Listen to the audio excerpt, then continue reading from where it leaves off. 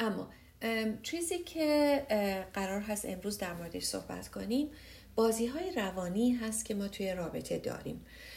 الگوهایی که معمولاً هم از والدینمون گرفتیم، از اطرافیانمون در کودکی گرفتیم و با خودمون آوردیم توی رابطه هامون.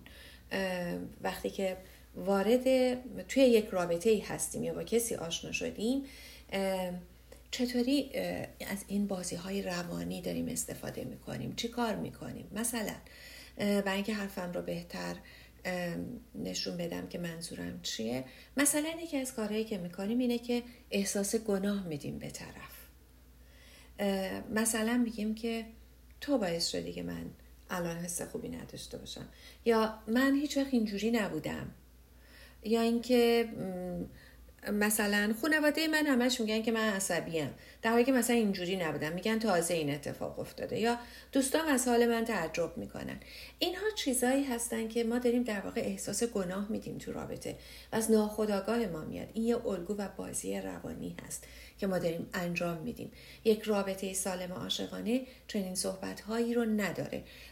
در فضای باز گفتگو میکنیم، اون قوانین گفتن و شنیدن رو رعایت میکنیم. توی ویدیوهای من هست، اگر خواستیم بیشتر در موردش بدونید توی پیج اینستاگرام میتونید بخونید، ولی قطعاً وقتهای دیگه هم در موردش صحبت خواهیم کرد. اما حواسمون باشه که یک چیزهایی مثل این جمله ها که هر وقت این کارو میکنی مثلا من سرم درد میگیره، یا این کارات به من استرس میده، یا من کمردرد گرفتم از بس کار کردم. ببینید واقعا ممکنه طرف خیلی کار کرده باشه ولی کمردردش به خاطر اون طرف نیستش، به خاطر کار زیاد هست، ولی توی فضای گفتن و شنیدن سالمتری میشه صحبت کرد. ولی اینکه مثلا تو شلخته‌ای که من کمردرد میشم، این احساس گناه دادن هست. یا اینکه اصلا توی خانواده‌ام ما اینجوری نبودیم، ما همچین چیزایی رو نداشتیم، از وقتی اومدم اینجا اینجوری شدم، این کارا رو دارم میکنم. یا اینکه مثلا چرا فلان کار رو نمی‌کنی، چرا به فلانی زنگ نمی‌زنی، چرا نمیای بریم خونه فلانی، چرا. می‌دونید تمام اینها چیزهایی هستن که دوباره همون الگوی بازی روانی هست که ما داریم احساس گناه میدیم. شما یه لحظه میخوام روی خودتون، روی رابطتون یه ریفلکت کوچولو بدیم، ببین که چه چیزی رو شما میگین، شما چه جمله‌ای رو معمولاً استفاده میکنید. نتیجه‌ای که از این بازی روانی میگیریم دور شدن هست و رنجش هستش. یعنی ما از رابطه و از یارمون دور میشیم و رنجش ایجاد میشه. میدونیم که اگر که ما دفعه قبلم صحبت کردیم در مورد الگوهای وابستگی، اگر که ما بعضی از الگوهای وابستگی خاص رو داشته باشیم و از صمیمیت بترسیم یا بهراسیم، در اون صورت خیلی راحت میتونیم این کار رو انجام بدیم و این احساس گناه رو بدیم. چون همونطوری که میبینید نتیجه این بازی اینه که من توی حباب امن خودم میمونم و همیشه توی این رابطه طلبکار هستم و میتونم به این شکل خودم رو دور نگه دارم از صمیمیت و همیشه یه چیزی داشته باشم که ازش ناراحت باشم و احساس رضایت نکنم. این بازی روانی رو بهش نگاه کنید و اگر که بعضیاتون دارین برای خودتون نگاه میکنید تو رابطتون چی هست، درخواست من ازتون اینه که این نوت ذهنی یا واقعی رو بگیرید که شما چه جمله‌ای رو میگید برای اینکه به این نتیجه برسید. الگوی دیگه روانی که میخوام بهتون پیشنهاد بدم که بهش توجه بکنید و معرفیش کنم، خشم و عصبانیت هست. توی الگوی اول ما احساس گناه میدادیم، ولی توی الگوی دوم با عصبانیت و خشم و دعوا حرف میزنیم. طبعا حد دعوا متفاوته، شدتش متفاوته، میتونه گاهی خیلی فریاد زدن و داد و فریاد کردن باشه، یا گاهی اوقات فقط نق زدن و قر زدن باشه. میتونه خشم به شکل مستقیم مطرح بشه یا غیر مستقیم باشه. غیر مستقیم چجوری ما دعوا میکنیم؟ مثلا یه بشقاب رو محکم میکوبیم زمین، یا سر مثلا بچه‌مون داد میزنیم، در حالی که قصد ما یارمون هست، یا با عصبانیت مثلا کنترل تلویزیون رو میندازیم زمین، اینجا هم که هیچ برنامه‌ای نداره، غیر مستقیم دعوا میکنیم. پس میتونه این الگو و این بازی روانی بازی دوم ما باشه که ما توی این بازی در واقع دوباره میخوایم دور بشیم و مقاومت داریم از اینکه وارد فضای صمیمی بشیم و به خاطر همین هستش که ترجیح میدیم به شکل دیگه ای این دورشو نزدیک نیا رو اعلان کنیم به یارمون و از صمیمیت دوری کنیم. این الگوی بعدی ما هست که همینجا میخوام یه تمرین خیلی کوچیک سریع بهتون بدم که شما چطوری دعوا میکنید، شما چطوری احساستون یا خشم و عصبانیتتون رو بروز میدین. آیا جاهایی که دارین دعوا میکنید آیا میتونید به شکل دیگه مشکلتون رو مطرح کنید؟ اگر میتونید و باز دارید به این شکل بیان میکنید، این برمیگرده به ناخودآگاهتون که خودشناسی میتونه بهتون کمک کنه که ازش رها بشید، دور بشید و مسلط تر باشین. یادتون باشه اگر شما در خانواده بزرگ شدین که احساس کردین شنیده نمیشین یا شنیده نشدین، میتونید یه همچین الگویی رو داشته باشین. چون زمانی که ما شنیده نمیشیم ما شروع میکنیم به داد زدن، شروع میکنیم به فریاد زدن، من باید بلند حرف بزنم که شنیده بشم. وقتی که داریم این کار رو میکنیم، همین الگو میتونه برای ما بیاد توی بزرگسالیمون، تو رابطه هامون صدامون بره بالا، به خصوص اون جاهایی که حالمون بده. گاهی اوقات که حالا شاید امروز فرصت بشه بهش برسیم ولی من اینجا بهش اشاره میکنم فقط، گاهی اوقات ما ناراحتیم از اتفاقی که داره میفته ولی چون یاد نگرفتیم احساساتمون رو بروز بدیم، حتی یاد نگرفتیم ببینیم احساساتمون رو، ممکن هست که به جای اینکه احساسمون رو بروز بدیم بخوایم بپوشونیمش، در اون صورت شروع میکنیم هی بلندتر حرف زدن که صدا به نظر خشم و عصبانیت و دعوا میاد، هم برای خودمون هم برای شنونده.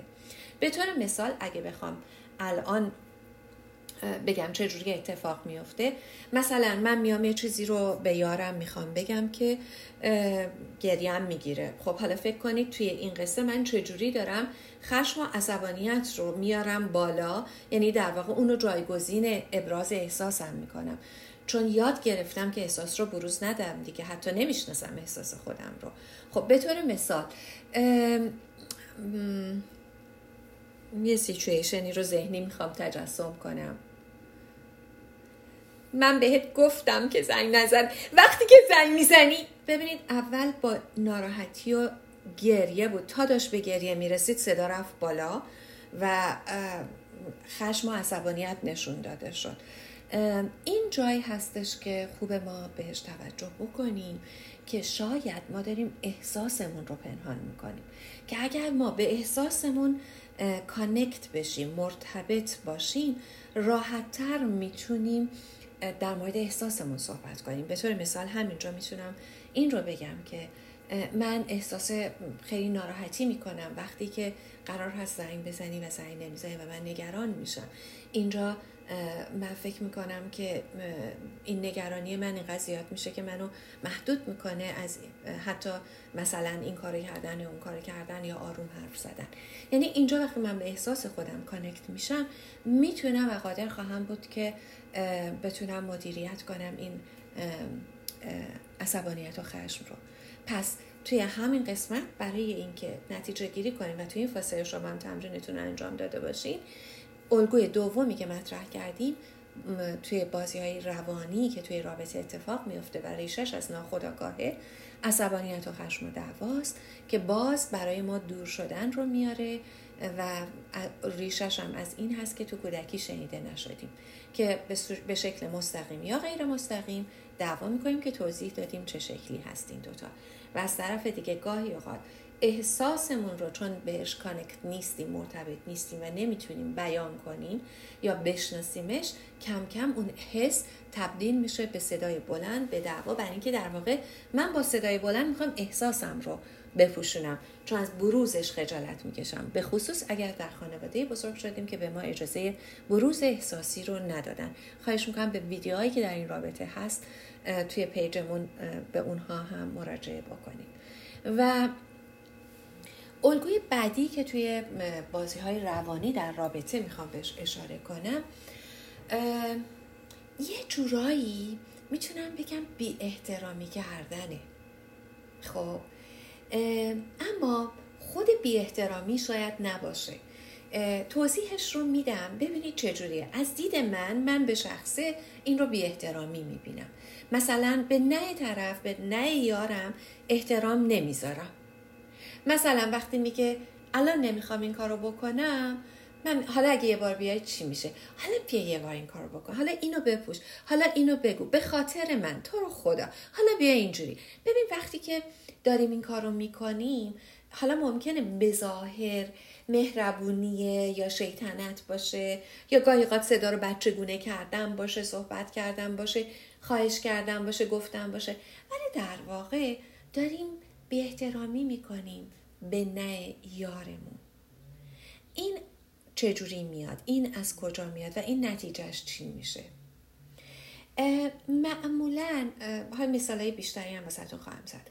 معمولاً این از اونجایی میاد که در کودکی به نه ما احترام گذاشته نشد. ما به عنوان یک فرد اجازه این که نه بگیم رو نداشتیم.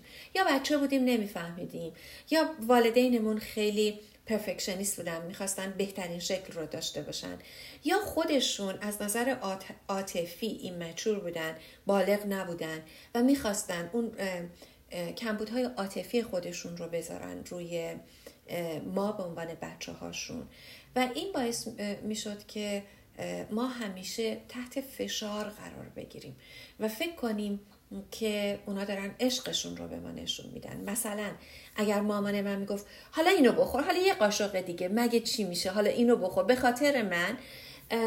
یا الان اینو گفتم یادم افتاد در مورد یه جوکی که یکی از کمدین‌های ایرانی میگفت که حالا درباره آب هویج، احتمالاً همتون شنیدین اینو، اگه نه با مزه است بشنویدش، که آب هویج که فکر میکنم بالا آقای مکس امینی بود اگر اشتباه نکنم، آب هویجی که مامان ایرانی میگیره و میگه بخور، میگه برات خوبه، میگه نه نمیخوام، میگه ولی برات خیلی خوبه اینو بخور، میگه ولی نمیخوام بخورم، من دوست ندارم هویج، میگه ولی این برای سلامتیت خوبه حتما بخور. و آخرش اگر که هیچ کدوم از اینا نمیشه، میگه که تو اصلا به من توجه نمیکنی، تو اصلا منو دوست نداری، به خاطر من بخور، و هی اصرار میکنه و احساس گناه بهتون میده اگر که اون مثلا آب هویج رو نخورید.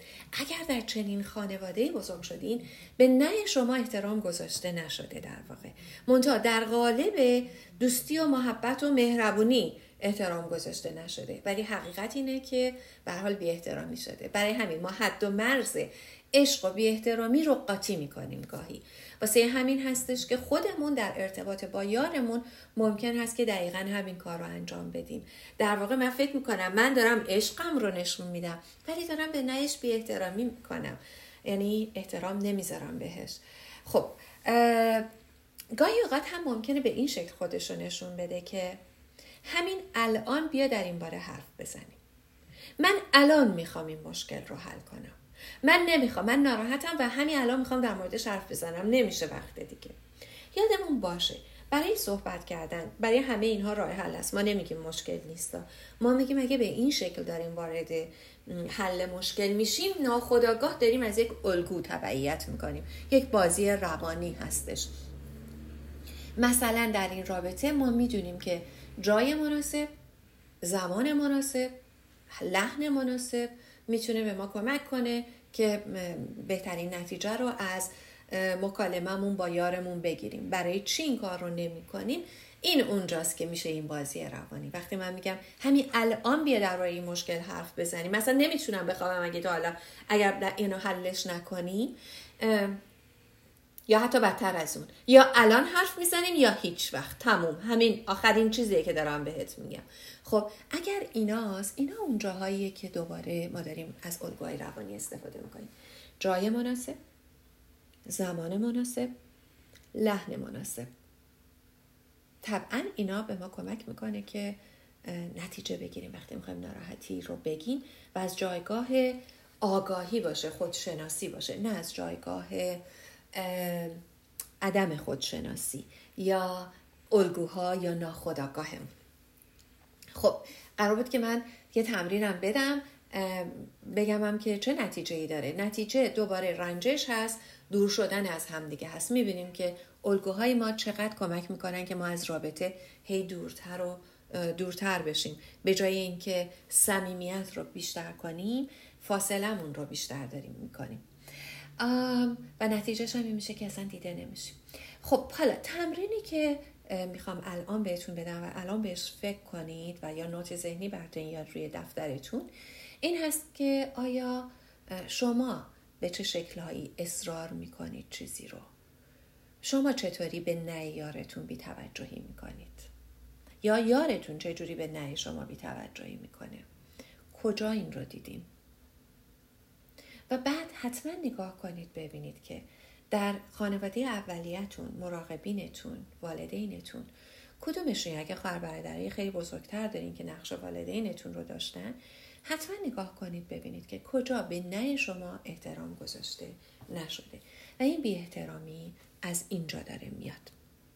خب یک مرور کوچولو میکنیم روی ستای قبلی تا یه فرصتی هم داشته باشین که تمرینتون رو انجام بدین و دوستانی هم که تازه به ما ملحق شدن بتونن دنبال کنن صحبت رو. داریم درباره الگو و بازی‌های روانی در رابطه سالم و عاشقانه صحبت میکنیم که چجوری ناخودآگاه ما تأثیر میذاره روی اینکه رابطه ما از سلامت در بیاد. چند تا بازی روانی رو صحبت کردیم. یکی احساس گناه دادن هست و بعد از اون عصبانیت و خشم و دعوا هست که از 2 جایگاه مطرحش کردیم و سومی بی احترامی کردن. و مطمئنم تا الان برای هر کدوم هم یه تمرین دادیم بهتون. اینا رو میتونین انجام بدین و الگوی بعدی که میخوام بهتون معرفی کنم الگوی بی‌توجهی هست. بی‌توجهی کردن باز بیشتر از اون جایگاهی میاد که ما در کودکی بهمون توجه نشده یا یکی از والدینمون مدل وابستگی غیر صمیمی بوده یا ترس از صمیمیت داشته یا دیسمیسیو بوده و یا اینکه یکی از والدین خیانت کرده و بچه ها هم طبعا متوجه شدن یا اینکه یکی از والدین ترک کرده و رفته خانواده رو و اینها همه باعث میشه که من بی‌توجهی گرفته باشم. چه رفتاری؟ مثلا در وقتی یه چیزی رو میخواستم، مثلا من اینجا میبینم وقتی میرم بیرون پیاده روی اومدن بچه‌شون آوردن، بچه داره، دیروز یه دختر بچه کوچولویی رو دیدم که داشت بازی میکرد توی این چمن‌ها، بالا پایین میپرید، والدش رو که همراهش بود صدا میکرد و والدش به شدت روی موبایل بود، داشت چیزی تایپ میکرد و حتی نگاه نمیکرد. این بچه از اون چمن‌ها اومد رفت روی یک بخش دیگه‌ای، این فقط روشو اون طرف کرد همینطوری که داشت تایپ میکرد، چون بچه تو زاویه دیدش باشه و خیالش راحت باشه که تو خیابون نمیره، همین. و متاسفانه به این میگن بی‌توجهی رفتاری. یعنی بچه هایی که در کودکی همچین چیزی رو داشته باشن در بزرگسالی میتونن خودشون توی رابطه های عاشقانه‌شون یک همچین بی‌توجهی رو به یارشون بکنن. یعنی وقتی ناراحتن مثلا قهر کنن یا ندیده بگیرن. میتونه این بی‌توجهی به شکل کلامی هم باشه، یعنی به نوعی حرف بزنیم که بی‌توجهی کامل بکنیم یا حتی تیکه بندازیم. میتونه حسی باشه یا احساسی باشه و میتونه این بی‌توجهی جنسی باشه. هر کدوم از اینها میتونه صورت بگیره به شرط اینکه ما داریم توی اون الگو زندگی میکنیم. ببینید یه موقعی من الان حوصله حرف زدن ندارم، میتونم در فضای صمیمیت، باز ارجاع میدم به ویدیوهایی که هست توی پیج، میتونید برید ببینید. توی فضای صمیمیت میگم ببین الان من فضای خودم رو میخوام، الان اصلا در شرایطی نیستم که بخوام حرف بزنم، خواهش میکنم یه ذره به من این فضا رو بده، من احتیاج دارم به تنهایی. اینجا مشخص کردم که الان توی شرایطی نیستم که بخوام حرف بزنم، ولی اگر با من حرف زده میشه خب که چی؟ الان اصلا حوصله ندارم. اینجوری دارم حرف میزنم، دارم در واقع کلامی یا حسی یا رفتاری یا احساسی دارم دوری میکنم، یا حتی از نظر جنسی همینطور. اگر که بگم الان نمیخوام رابطه داشته باشم، این خیلی مشخص تره و راحت تره تا این که بخوام بی توجهی جنسی بکنم، از ترس اینکه اگر توجه بخوام بدم الان مثلا باید حتما رابطه داشته باشم. توی تجربه‌ای که من داشتم توی این سالهای مشاوره میبینم گاهی اوقات زوجها میگن که ما دوست داریم که توجه بدیم، ولی نگرانیم اینه که اگه توجه بدم باید مثلا تا آخر رابطه برم، برای همین اصلا ترجیح میدم از اول توجه ندم. یا حتی توی فرهنگ ما متاسفانه این هستش که اگه توجه بدم میترسم پررو بشه، خب برای همین خودش رو دور میکنه. اینها میتونه باعث، اگر بدون شفافیت باشه، میتونه باعث دور شدن از همدیگه بشه بازم و منجر به طلاق عاطفی بشه. در نتیجه شما به خودتون نگاه کنید که شما چطوری عشقتون رو دریغ میکنید و بی‌توجهی میکنید. شما کجا اگر قصد دارید بی‌توجهی کنید چی کار میکنید که طبعا این از اون سایه ناخودآگاه میاره بیرون و بهش آگاه میشید و میتونید مدیریتش کنید. خب من دارم میبینم که من دارم کم کم به آخر تایمی که قول داده بودم فقط در همین قدر صحبت کنم میرسم. یه الگوی دیگر رو هم میگم درباره کنترل کردن هستش که باز به همون شکل اگر ما داریم کنترل میکنیم محیط رو و یارمون رو و رابطمون رو به شدت، چه از نظر کلامی، حسی، احساسی، جنسی، رفتاری داریم کنترل میکنیم، که حتما پیشنهادم بهتون اینه به عنوان یک تمرین ببینید شما چجوری کنترل میکنید محیط رو و رابطتون رو و یارتون رو. حتما مطمئنم به یکی از اینها خواهید رسید. نتیجه‌ای که میاره توی رابطتون اعتماد به نفس یارتون رو میاره پایین و بی‌اعتمادی ایجاد میکنه، هم برای خودتون نسبت به یارتون، هم راجع به یارتون تو خودش این بی‌اعتمادی رو میبینه. ببینید که چطوری کنترل میکنید رابطتون رو و یارتون رو. خب با توجه به اینکه زمان حرف زدن من کامل شد، این الگوها و بازی‌های روانی در رابطه رو داشته باشیم که ببینیم چجوری ما به صورت ناخودآگاه احساساتمون رو وارد رابطه هامون میکنیم، گذشتمون و کودکیمون رو وارد ناخودآگاهمون میکنیم و رابطه عاطفی عاشقانه‌مون رو متاسفانه دچار اختلال و آسیب میکنیم. الان که این رو گفتم و میذارم برای اینکه شما صحبت رو ادامه بدین، ولی یادم افتاد که یکی دیگه از عزیزان هم سوالی رو مطرح کرده بود که من قول داده بودم صحبت کنم در موردش. حتما جلسه آینده در این رابطه صحبت خواهم کرد. جلسه آینده در رابطه با الگوی وابستگی غیر صمیمی یا دیسمیسیو صحبت میکنیم، افرادی که میخوان دوری کنن از صمیمیت، به خاطر سوالی که دوست عزیزمون کرد و قولی که من داده بودم در موردش صحبت کنم.